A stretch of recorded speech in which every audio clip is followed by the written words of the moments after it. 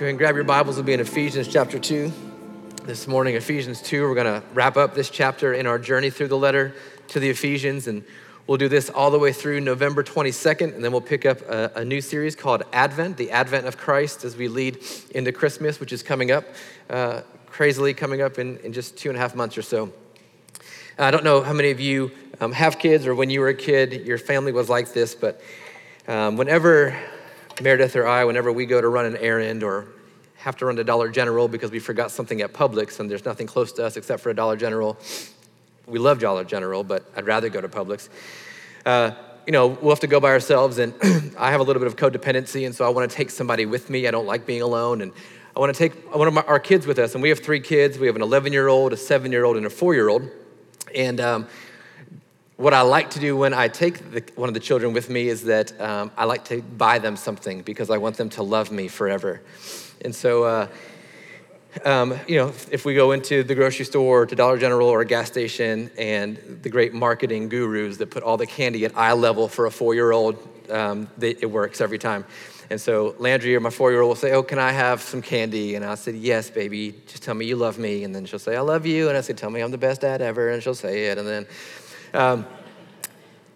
but without fail, what happens is when we get back home, what was supposed to be a moment of just intimate affection between me and my daughter, or me and one of my sons, turns into leverage for them. And they remind their siblings that they did not get to go with dad, and they did not get to get candy. They did not get to get an icy. And they must not be dad's favorite because I am, and look what I got. I don't know if you have family like that or if you were raised in a house like that, but what was meant to be, again, just intimate affection between me and one of my children turns into competition between them. What I would love to have happen is if I take Landry, our 4-year-old, and I get her some candy, and she comes home and she says, "Oh, guys, you should go with dad next time. It's so great. It's so great to be with dad because even without the candy, he's just the best. And I like spending time with him." And that's what the intent is, that it creates such a connection that the other children would want that as well. Not because of me, but the same thing is true for us when it comes to following Jesus, when it comes to our faith. There are moments in life where the Lord takes us with him to the grocery store, takes us with him to the gas station. And we have these intimate moments with him. And they're not all the time. Like sometimes it's just life. And then there are those moments when he picks us up and just holds us a little bit closer.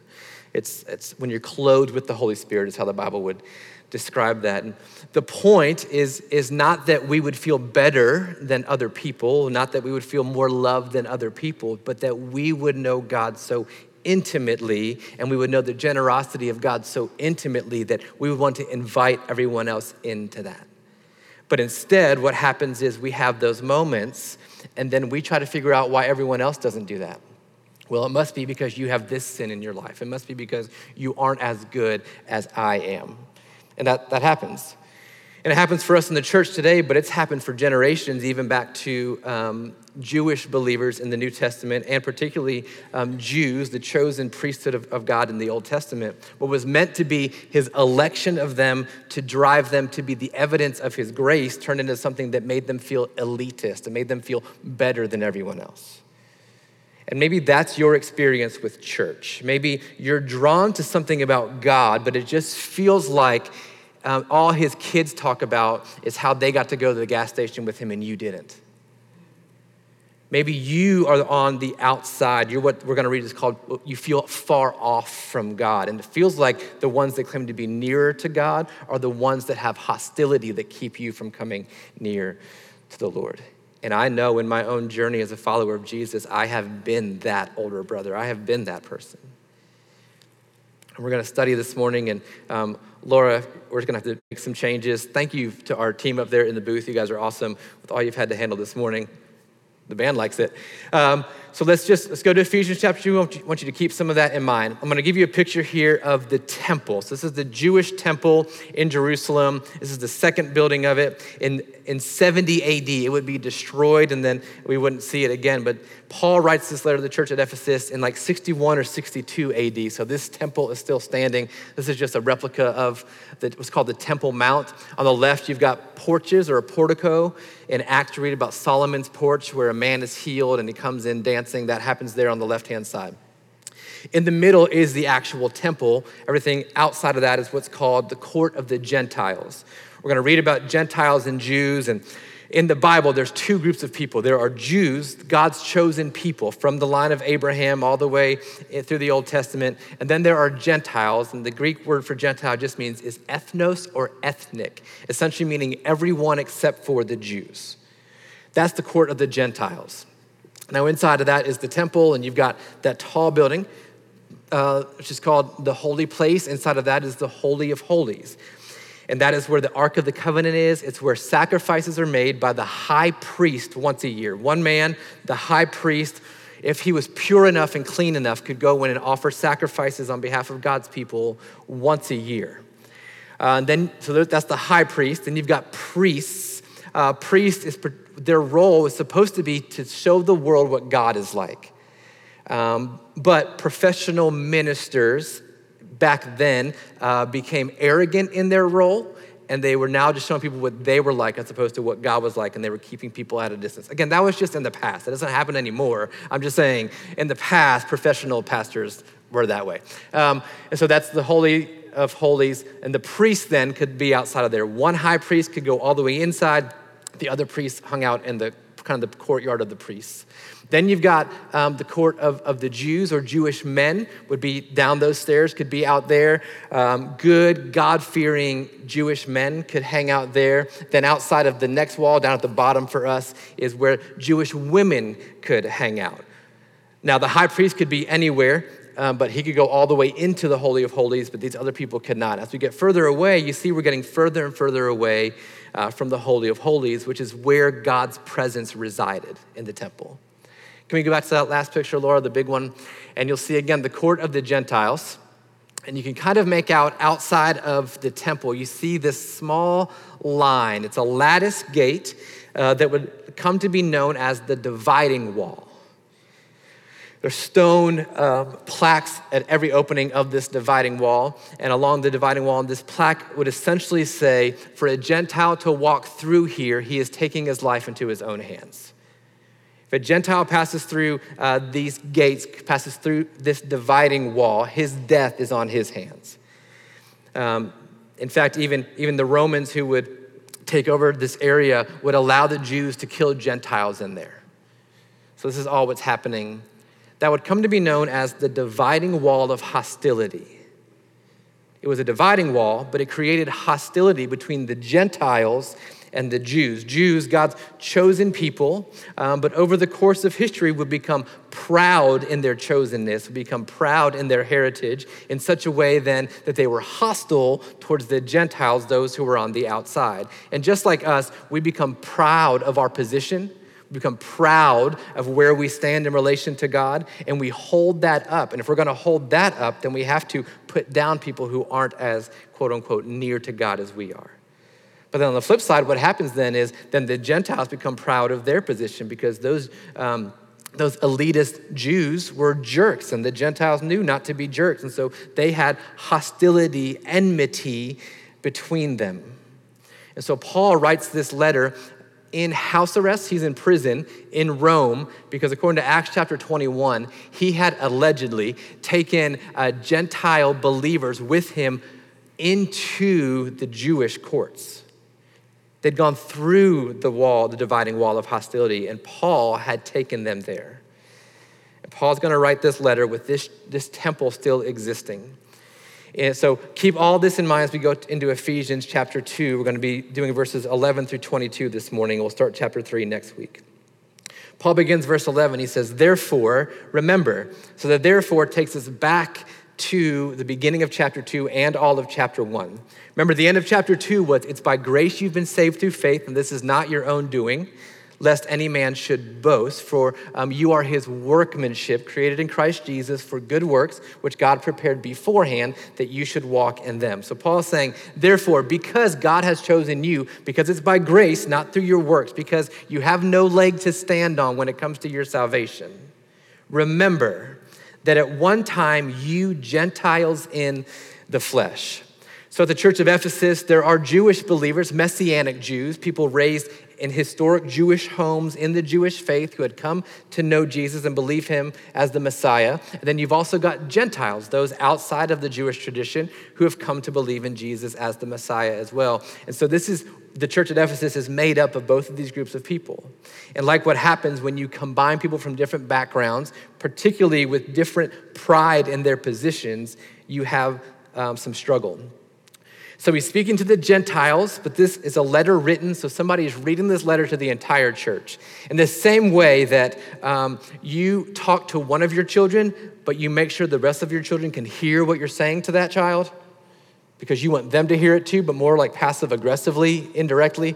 Paul is speaking to the Gentiles, knowing the Jews are going to hear this as well. It says, remember at one time, you Gentiles in the flesh, called the uncircumcision.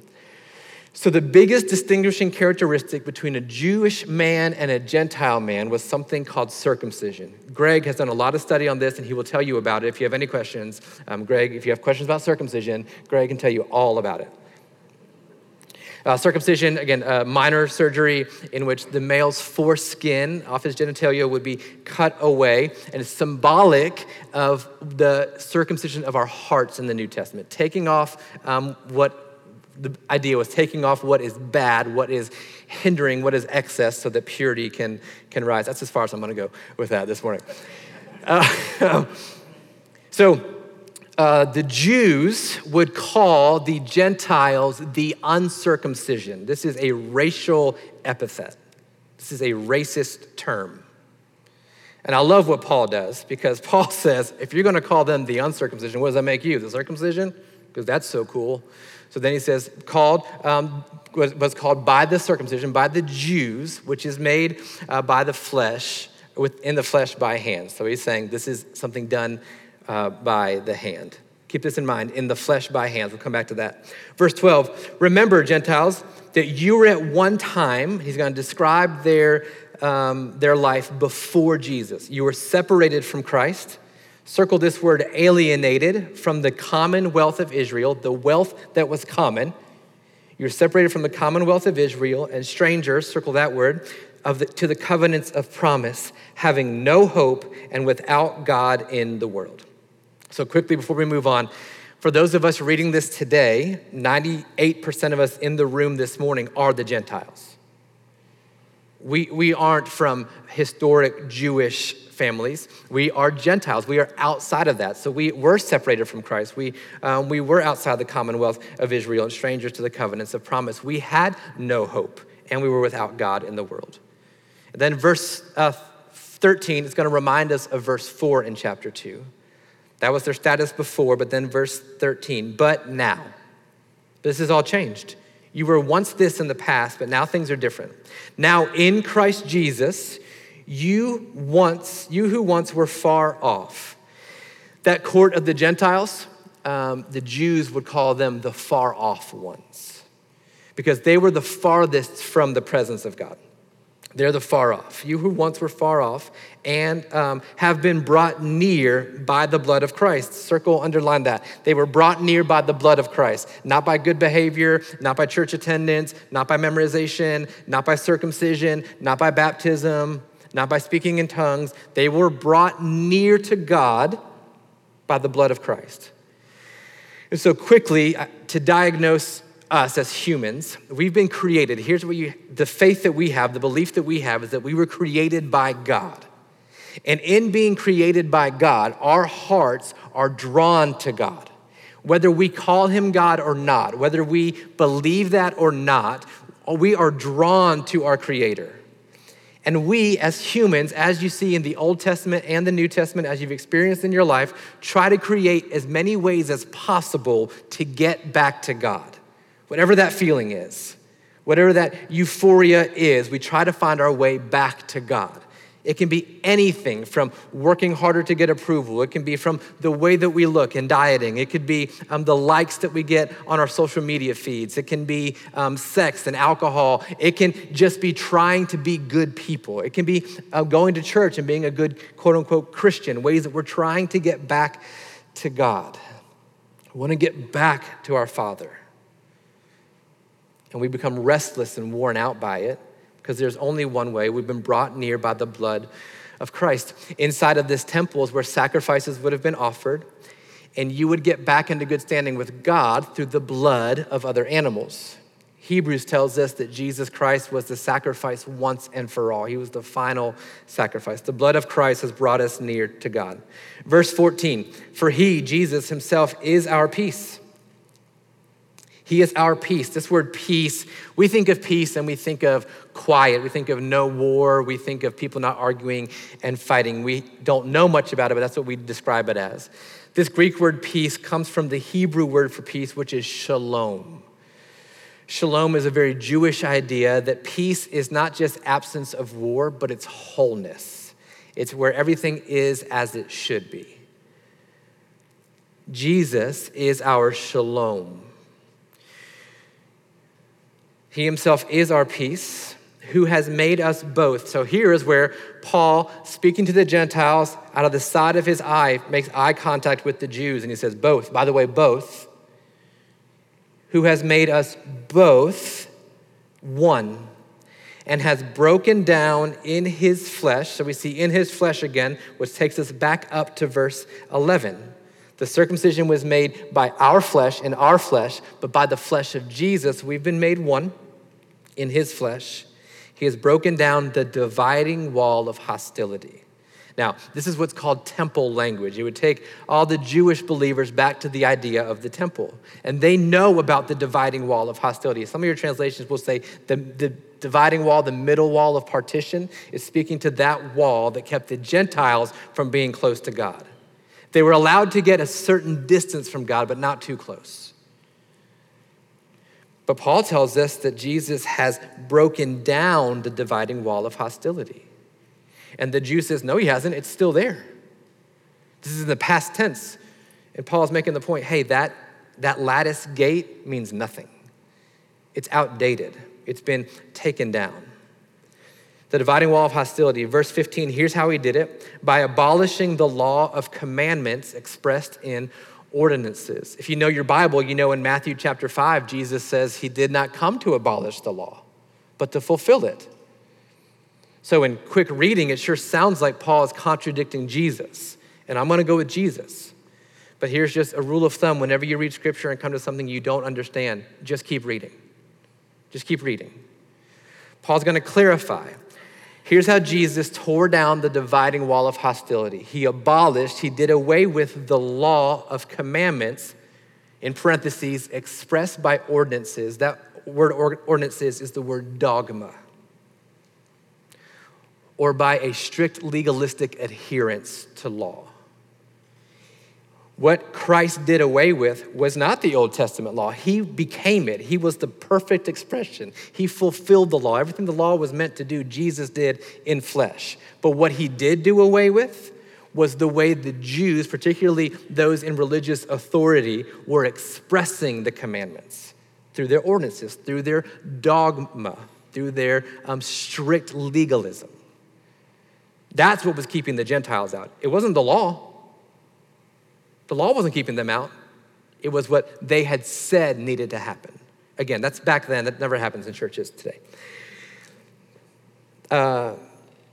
By abolishing law, commandments expressed in ordinances, next phrase, that he might create in himself one new man in place of the two, so making shalom. He is shalom and he makes shalom.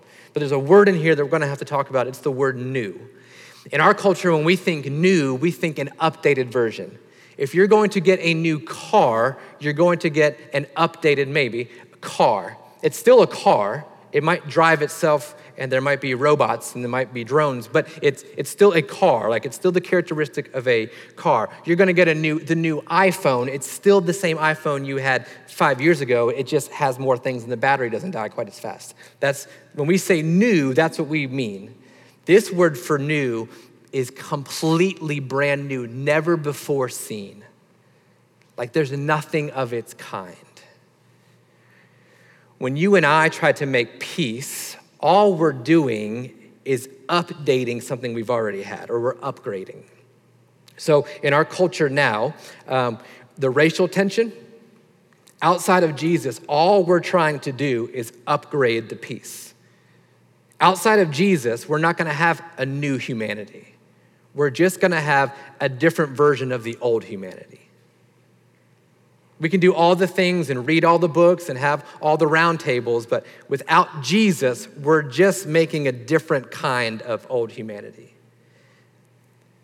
Paul tells us that through Jesus' death, through his blood, there's a brand new humanity he's formed. And for the Jew and the Gentile, that means they're gonna have to leave behind some of their heritage, because you can't bring in things that linger into something brand new. He created something brand new, a brand new humanity, Scripture says, taking the place of the two. Verse 16, it gets better. And he might reconcile us both, Jew and Gentile alike, to God in one body, one man, one humanity, through the cross, thereby killing the hostility. What the Jews and Gentiles thought they wanted was just to get along. What they thought they wanted was to be respected by each other, to just be accepted by each other, to be allowed in. All the Gentiles wanted was to be allowed where the Jews were. And the Jews would say, sure, you can be where we are, you just have to have this little surgery. And the 35-year-old man said, I'd rather not.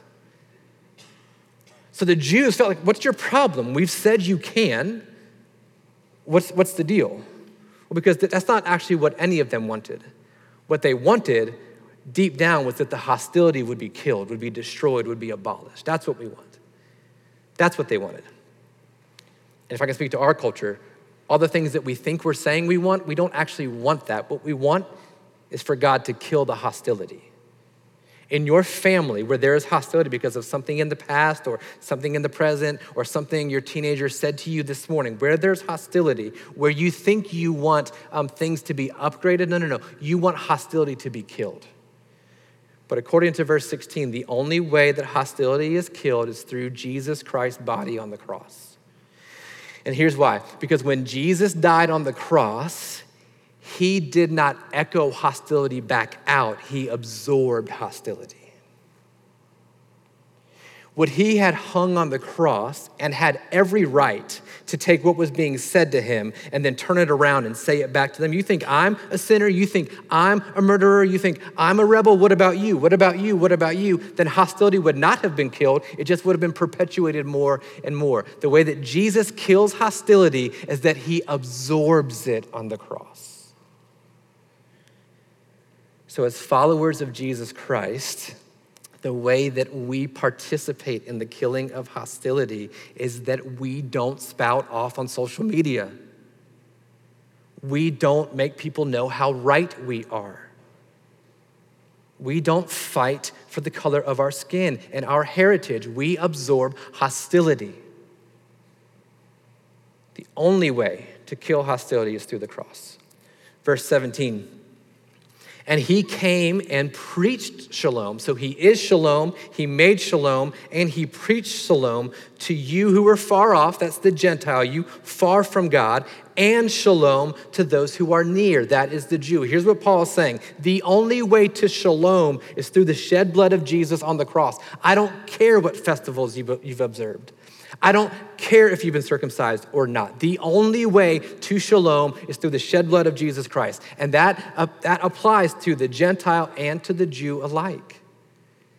And this morning, in our context, the only way to shalom, to peace with God, it applies to the irreligious and the religious alike. God doesn't care about your church attendance. He doesn't care if you know the Baptist faith and mission. He doesn't care. Do you depend on the blood of Jesus Christ? Because that's what brings peace. That's what brings peace, through the blood of Christ. Those who are far off and those who are near. Verse 18, for through him we both, Jew and Gentile, near and far off, we both have access in one spirit to the Father. And that's what we want. You don't know it's what you want, but that's what you want. That's what your heart is craving. Verse 19, so then, you are no longer strangers and aliens. We heard that before, didn't we? In the beginning of this passage, we heard these phrases before. The word stranger means foreigner or one without a country, one without a people. That's what a stranger is. The word alien is a compound Greek word that means beside a house or beside a household or next to a family. In other words, it's a next door neighbor. So Paul is telling the Gentiles, but also speaking to the Jews, hey, just remember, you're no longer without a citizenship. You're no longer without a kingdom. And you're also no longer the next door neighbor. He continues in verse 19, but you are fellow citizens. Now you have a citizenship, but it's not with the Jews, it's with the saints, those who believe in Jesus. Now, you've moved from being a stranger to being fellow citizens, and you've moved from being an alien, a next door neighbor, a house beside, to members of the house of God, the family, the oikos of God. And here's the power, that the gospel doesn't just make enemies friends, it makes them family. In our human speak, in our fleshly nature, we would be content with making enemies friends, but God doesn't stop with making enemies friends. And here's why. You can stop being friends. The moment someone doesn't like the same things that you like and you find someone else to go to that concert with or go to the ball game with or go to the movie with, your friendship has been separated. But family is not built on common likeness, it's built on a common bloodline. Whose bloodline? Well, we just said, through the blood of Christ.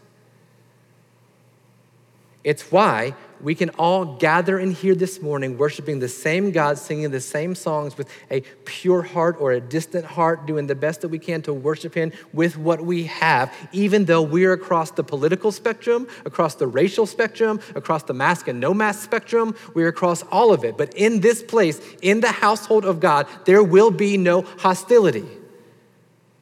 Where there's hostility in the family of God, it's because I brought it in. We're family. Friends can leave. Family is always family. So he's going to continue. This family, this household in verse 20, though, is built on the foundation of the apostles and prophets. It's rooted in something. Again, I think we've lost some of this in our modern church. It's this family, this household, it's rooted in something.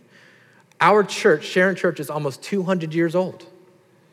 Almost 200 years old, our church has been a presence in this community. And it was started to reach people that no other church would allow into their building.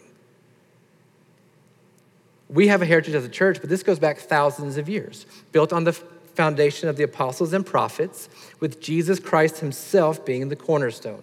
Now, a cornerstone is what everything else is built off of. It's the plumb line. It's what sets the angles. It's what sets the standard. And Christ Jesus himself is the cornerstone. Verse 21, in whom the whole structure, being joined together, grows into a holy temple in the Lord. You see what Paul's doing? He's saying, hey, that old temple with the dividing wall of hostility is dead to me. We have a new temple now. But I love how he explains this temple, verse 22, in him you are being built together into a dwelling place for God by the Spirit. Here's what he's saying. We as the church, we've become the temple. We've become the dwelling place of God. We're it. And so the stones that he has risen up, Jew and Gentile alike, when put together, create a dwelling place for God. That's how God has intended it for us.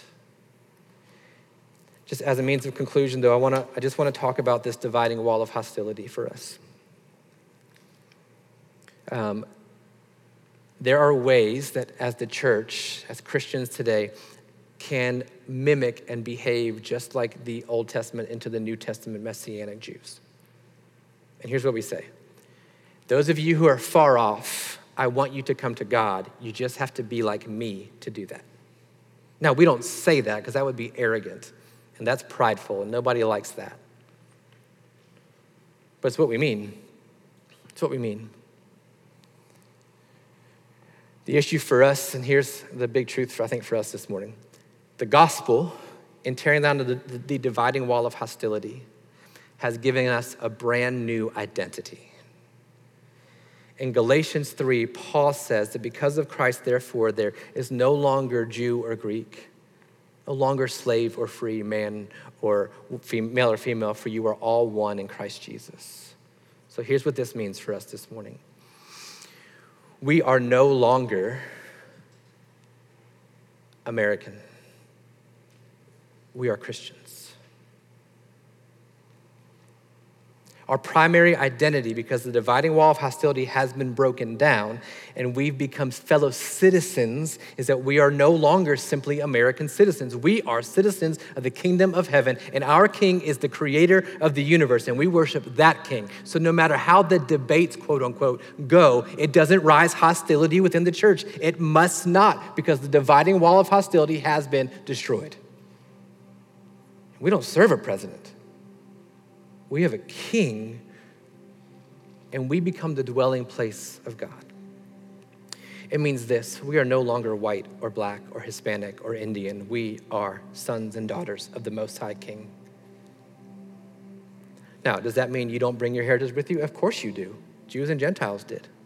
And Paul didn't say, hey, Jews, you can no longer do the festivals. He said, hey, do them. They're great, but don't force it upon anyone else. God loves the melting pot. God loves the mosaic in beautiful colors inside of his church. But your primary identity is no longer as a Caucasian male. You are a son of God. Your primary identity is not as a black female. You are a daughter of the Most High King. And so when hostility rises up to defend an ethnicity or to defend a political stance, you are outside the will of God. Because we aren't called to defend God, we are called to delight in him. And it means this: you are no longer sinner, you are saint. We're all children of God, built into a dwelling place of the Spirit. And for those of us this morning who have felt far off, you can be brought near. And you know the ways that you've been trying to get back to God, to be brought near, aren't working because you're exhausted, you're frustrated, you're anxious, you're depressed. Because it's not going to work. I thought that if I did enough good things or hid my bad things, that God would love me more. I'd be brought near to him. It doesn't work. I have to depend on the cross every day, every day. Let's just do this for the next couple minutes. If you just bow your heads and close your eyes. And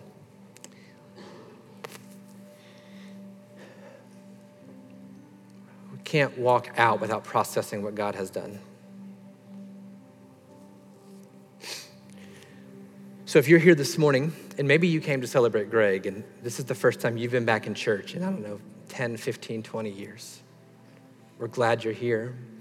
Hope you feel welcomed here.